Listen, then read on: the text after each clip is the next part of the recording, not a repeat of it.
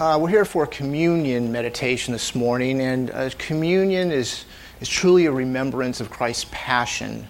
And when we think of Christ's passion, we naturally, we think of the cross. Henry Millman, he wrote a poem speaking of the substance of the cross, and I want to read that to you this morning. Bound upon the accursed tree, faint and blessing, who is he? By the eyes so pale and dim, streaming blood and writhing limb, by the flesh with scourges torn, by the crown of twisted thorn, by the side so deeply pierced, by the baffled burning thirst, by the drooping death-dewed brow, Son of Man, 'tis thou, 'tis thou. Today I want to speak of the cross. But I don't want to speak of the symbol of the cross. I want to speak of the substance of the cross, the event of the cross. We often see the symbol and we neglect the substance. We have the icon and we miss the meaning. If we were to ask somebody in a store wearing a cross on their neck and ask them, "Are you a Christian?" or "Why are you wearing that?" They might say, "Well, it's a very nice piece of jewelry, and it really symbolizes something special." And every religion has a symbol. The ancient Chinese and those in India use the lotus flower to symbolize Buddhism. The Islam, they have a crescent that they adopted from the Byzantine Empire when they conquered it. The Jews, they didn't have a visible symbol that we could see. Later on, they did adopt the Star of David, but at first they didn't do that because the second commandment says that you shall not make any graven images of God. So they neglected that, but the Star of David is two equilateral triangles overlapping each other, which I think symbolizes the covenant that God made with David. But then we come to Christianity. And if I asked somebody what the symbol of Christianity was, they'd probably tell me it was the cross. But originally it was not the cross. Originally, and from what archaeology has taught us, we surmise that it was probably a peacock to begin with. And later it was changed to a dove. And later than that, it went to a palm branch. The early church would have been appalled at using the symbol of a cross as the symbol of our Christianity. Because the symbol of the cross is torture, it means shame, it's execution and death. The very early Christians, they would have just rejected that completely. It was later in Rome, during the Roman Empire, when they adopted the symbol of the fish, and I'm sure we're all familiar with that. I actually have a couple of them on the back of my car. That comes from an acrostic, which is a literary device that means every letter of the word has a different meaning or a different phrase. Some of the Psalms use acrostics, actually. The Greek word for fish is ichthys. Each letter of the word meant a different word. Ichthys, I-C-H-T-H-Y-S, is the English transliteration. Iouses Christos Theo Huios Soter. In English, that would be Jesus Christ, Son of God, Savior. And the reason they did this is because they were being persecuted by the Romans, and the Christians wanted a sign that they could have visibly, that they could be identified as believers to other believers. In the world, I'm talking about the world outside of the church's doors.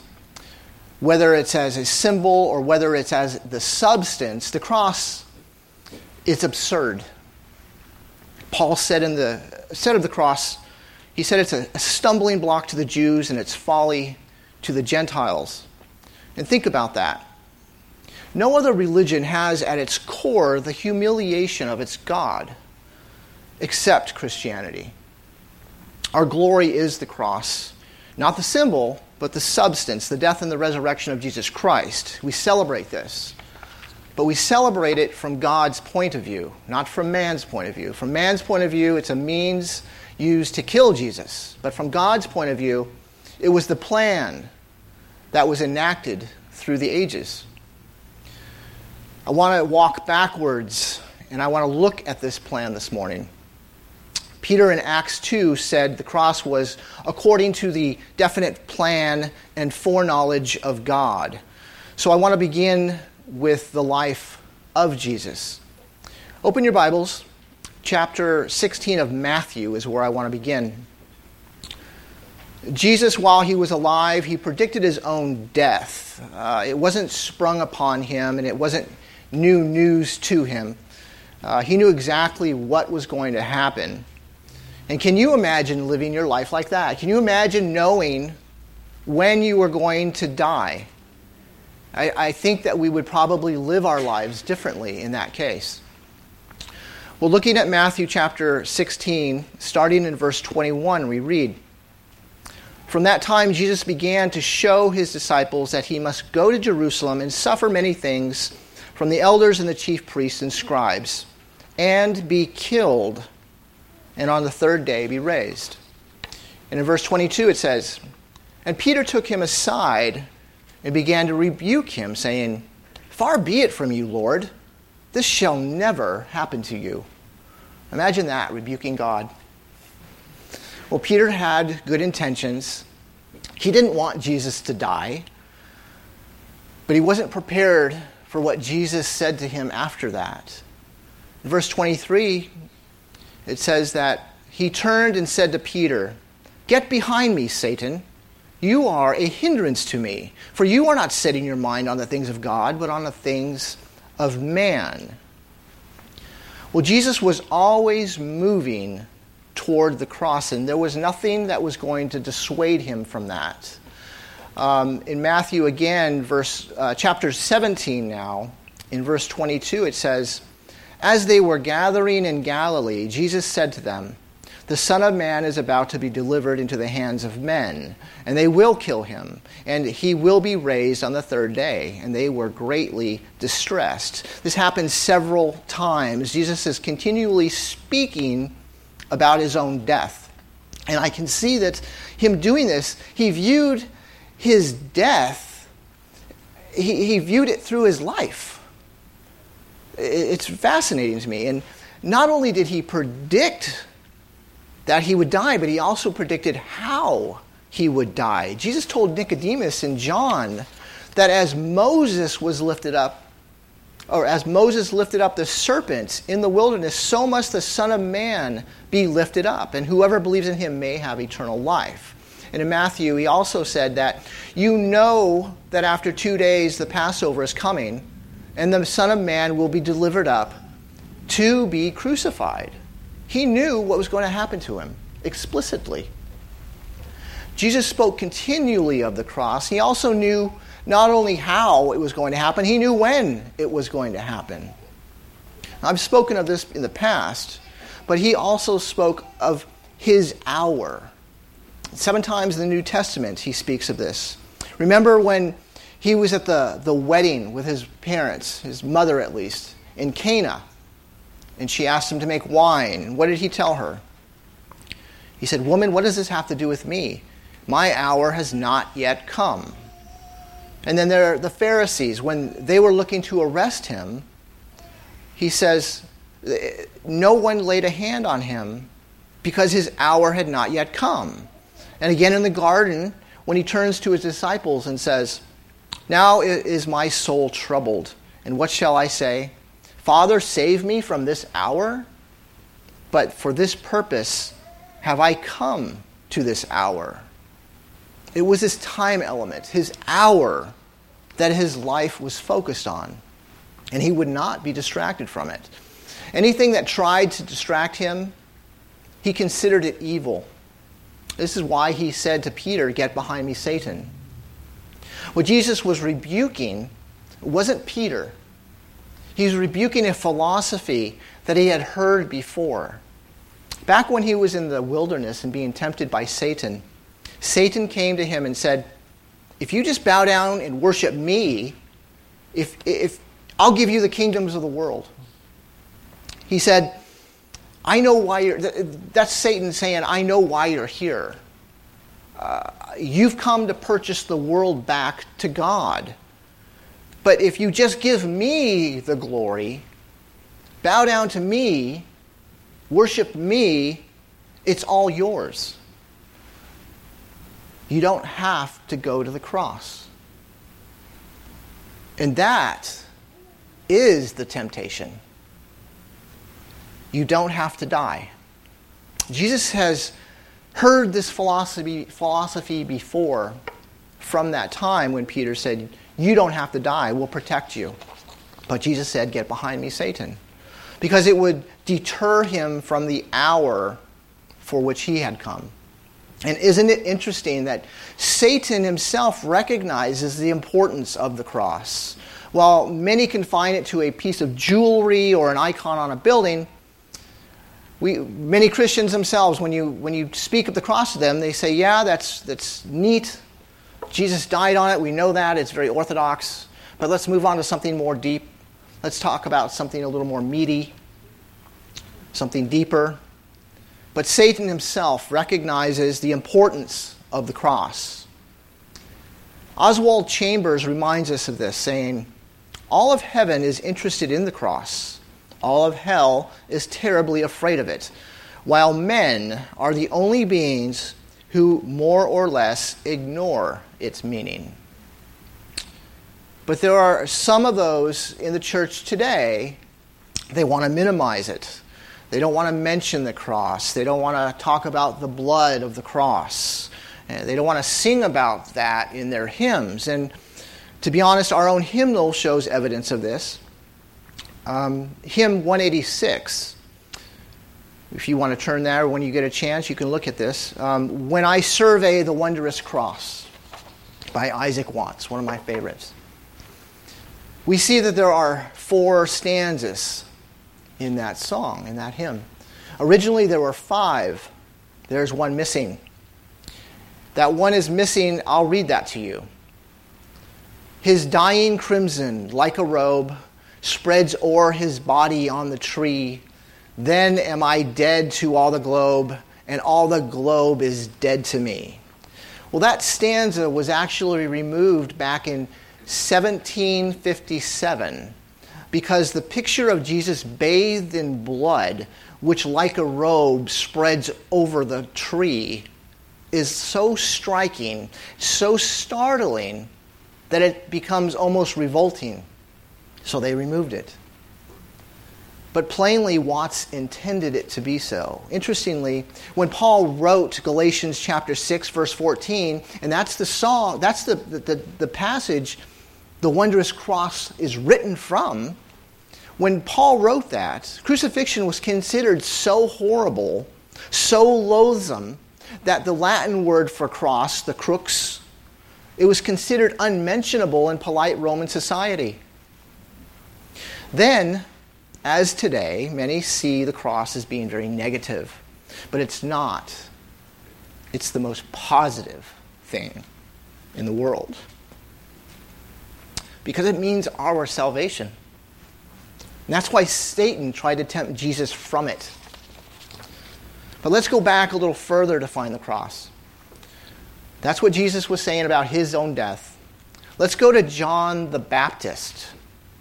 Matthew, Mark, and Luke depict the very first meeting of Jesus and John the Baptist on the Jordan. The Gospel of John records what appears to be the second meeting of them on the Jordan. John the Baptist is the last of the Old Testament prophets. He knew that he was called to be the forerunner of the promised Messiah, to usher in his coming. He knew that what the prophecy said, and he knew what they were expecting the Messiah to be. He's read the book of Isaiah. He probably knew it backwards and forwards. In fact, he even said, I am the voice of the one crying out in the wilderness, make straight the way of the Lord. John the Baptist knew the Messiah was coming and understood him as the Old Testament Israelites understood him, as a conqueror to free them from the Roman oppression. In Matthew chapter 3, verse 2, John the Baptist's first message is, "Repent, for the kingdom of heaven is at hand." And then he continues down in verse 7 saying, "You brood of vipers," which I believe is a reference to Genesis 3. He says, "You brood of vipers, who warned you to flee from the wrath to come?" And then in verse 12, he says, "His winnowing fork is in his hand, and he will clear his threshing floor and gather his wheat into the barn. But the chaff he will burn with unquenchable fire." These are all messages of judgment. The Messiah is coming. He's going to bring his wrath. He will judge and rule over the earth. And all that is true, but none of that happens until his second coming. But there are some things that happened to John the Baptist at the Jordan River during that time. And the first thing that happened to him is that Jesus came to him to be baptized, which didn't seem right to him. He said, "I need to be baptized by you, and do you come to me?" But Jesus told him, "Let it be so, for thus it is fitting for us to fulfill all righteousness." Here, Jesus is standing with sinners and identifying with them. And this was probably the first clue that John the Baptist had at the revelation that he was going to get. Well, the second clue came after the baptism of Jesus. It said, "Immediately he went up from the water, and behold, the heavens were opened to him. And he saw the Spirit of God descending like a dove and coming to rest on him. And behold, a voice from heaven said, 'This is my beloved Son, with whom I am well pleased.'" The Holy Spirit alighted upon him in the form of a dove. And from our perspective, this makes complete sense. We understand the dove represents the Holy Spirit, but from the perspective of the Jewish mind, the perspective of John the Baptist, he saw a symbol of sacrifice. Poor people would be bringing a pigeon or a dove to the temple to sacrifice for their sins. If they couldn't afford a larger animal like a lamb or a goat, they were afforded the opportunity to bring a dove in place of that. So from John's perspective, he's baptizing people at the Jordan. The Messiah shows up to be baptized, and an animal sacrifice, the Holy Spirit in that form, descends upon Jesus. It's probably not what John had envisioned, probably not what he was expecting to see. And at that point, Jesus leaves, and he goes into the wilderness for 40 days and 40 nights to be tempted by Satan. But if you go to the Gospel of John, and when they meet again, when John the Baptist sees Christ again after this point, he doesn't have a message of judgment. He doesn't say his winnowing fork is in his hand. This time he says, "Behold, the Lamb of God, who takes away the sins of the world." John the Baptist sees Jesus differently now. He doesn't see the conqueror of Rome. He sees a sacrificial lamb who's going to take away sin. Before this, John only saw the Messiah as he saw him in the final lens of eschatology, judging the world for their sins, not in the intermediate step of saving the world from their sins. So what happened? Why does his view change? Well, I have my own opinion, and I think it's probably because after he saw the dove descend upon Christ, and he heard the voice of God, and then after Jesus was 40 days in the wilderness, he had some time to go back and reread the Scriptures. I think he went back and reread Isaiah, reading past the conquering Messiah passages. John probably ended up in Isaiah 53, verse 7, where it says that he was led like a lamb to the slaughter, and as a sheep that before its shearers is silent, so he opened not his mouth. And I think John realized that the Messiah is the one who's going to take care of the sins because the law couldn't. Behold, the Lamb of God is what he says. It's a prediction of the cross. Well, let's go back a little further, past John the Baptist. Let's go to the birth of Jesus itself. And when Jesus was born, angels showed up to speak to both Mary and Joseph. This is the first hint of the cross that Joseph gets when he finds out that Mary's pregnant and they're not even married yet. He's trying to figure out what's going on. He's very confused about this, and this is very upsetting to him. Matthew 21 says that the angel came to him, and he tells him that this is from God, saying, "She will bear a son, and you shall call his name Jesus, for he will save his people from their sins." And this is a prediction of the cross. He will save his people from their sins. Not he's going to save the Jews from the Romans, or that he's going to save you from negative thoughts or low self-esteem. He will save you from your sins. And Joseph and Mary knew that it was sacrifice that was needed for the forgiveness of sins. But what about Mary? Going into the temple after Jesus was born, meeting with Simon, telling her that a sword is going to pierce through her own soul. That's prophetic of the death of her baby. Parents have a plan for their children. Plans for them to be doctors or lawyers or professional athletes or, who knows, maybe even a pastor. But regardless, the plans are for the child's life, not its death. We want the child to live.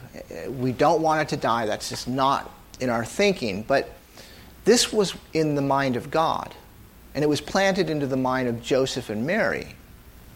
And it was confirmed at the birth and after the birth when those magi brought those three gifts: gold, frankincense, and myrrh. And what they brought was not random. They had a purpose. Gold speaks of a king and divinity. Frankincense speaks of a priest. And myrrh, it's an unusual gift.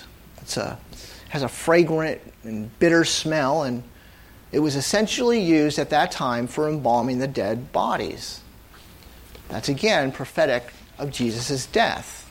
And incidentally, myrrh is a spice that only gives off its smell when it's been crushed. In Isaiah 53:5 it says, "He was pierced for our transgressions. He was crushed for our iniquities." So Jesus predicted his own death. John the Baptist predicted his death. The angels and the Magi did so also. But looking back a little further, let's go to the Old Testament, where there are 330 predictions of the coming Messiah. Who he would be, what he would do, what his lineage would be from. So the Jews looked and they waited, but they never thought of the Messiah as someone who would be a suffering person. They always envisioned the conqueror. After he rose from the grave, Jesus told two of his disciples, "O foolish ones and slow of heart to believe all that the prophets have spoken. Was it not necessary that the Christ should suffer these things and enter into his glory?" And beginning with Moses and all the prophets, he interpreted to them all the scriptures, the things concerning himself. The Old Testament predicted where he would be born, that is in Bethlehem, what lineage he would come from, that would be the line of Judah, the line of David, that he would be betrayed for 30 pieces of silver, and then he would die next to criminals. And Isaiah 53, that I've touched on already a couple of times, is one of the most incredible pieces of Scripture that actually describe in detail the suffering, the flogging, the bloodshed, and the death for people. A sacrifice for sin. But there's also Psalm 22, a psalm that begins and ends with the very words that Jesus said on the cross. my God, why have you forsaken me?" The psalm ends in the Hebrew with the same words Jesus ended his passion with. It is finished. In those two statements of Psalm 22, between those statements, there's a graphic image of crucifixion. But why is that amazing? Because when this Psalm 22 was written, crucifixion hadn't even been invented yet. But let's go back even further. Let's go back to the beginning of the Bible, Genesis 22. This is also going to point us to the cross. Remember when God told Abraham to sacrifice his son? Take your son, he said, your only son Isaac, whom you love, and go to the land of Moriah and offer him there as a burnt offering on one of the mountains of which I shall tell you. This is particularly interesting because Abraham didn't have one son.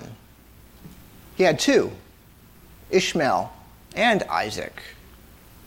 Not only that, but he told him to bring the son whom you love.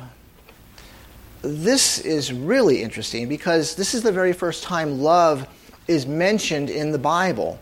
And this blew my mind because it's used in the context of a father sacrificing his son, his only beloved son. Well, Genesis 22 goes on and says that on the third day, Abraham lifted up his eyes and saw the place from afar. So in Abraham's mind during this time, his son was already dead. He's been commanded to go up this mountain, and he's thinking, well, I'm going to take him up the mountain, and I'm going to sacrifice him there. So in his mind, he's already been dead for 3 days. And then on the third day, the angel comes to him and says, no, Abraham, you will not kill him. So, metaphorically, Abraham's son, who was dead in his mind, becomes alive to him once again. And those are hints of what was coming. The prophets, when they predicted all that was going to happen, they themselves were confused. They didn't understand how this was all going to fit together. 1 Peter, it talks about this. It says, concerning this salvation, the prophets who prophesied about the grace that was to be yours searched and inquired carefully, inquiring what person or time the Spirit of Christ in them was indicating when he predicted the sufferings of Christ and the subsequent glories. But we can go back a little further. We can go past Genesis verse 1. We can go back before the creations of the heavens and the earth to see the cross. We can go back to the mind of God. Peter writes of this. He says, the precious blood of Christ, like that of a lamb without blemish or spot, he was foreknown before the foundations of the world. Before Jesus became incarnate, in eternity past, the Trinity, knowing of the creation, knowing of the fall of man, made a covenant of redemption. This is when the cross was predicted, before the foundations of the world. A glimpse of this is seen when Jesus was only 12 years old.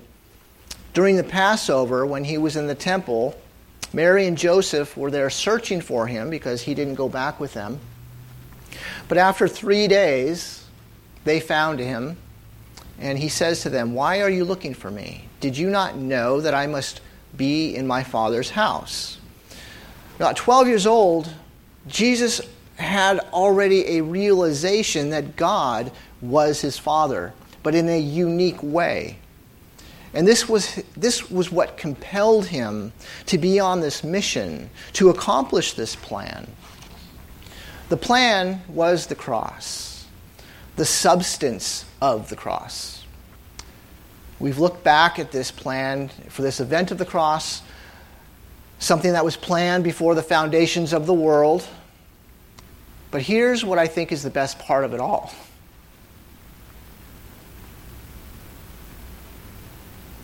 Ephesians chapter 1 verse 4 says, he chose us in him before the foundations of the world.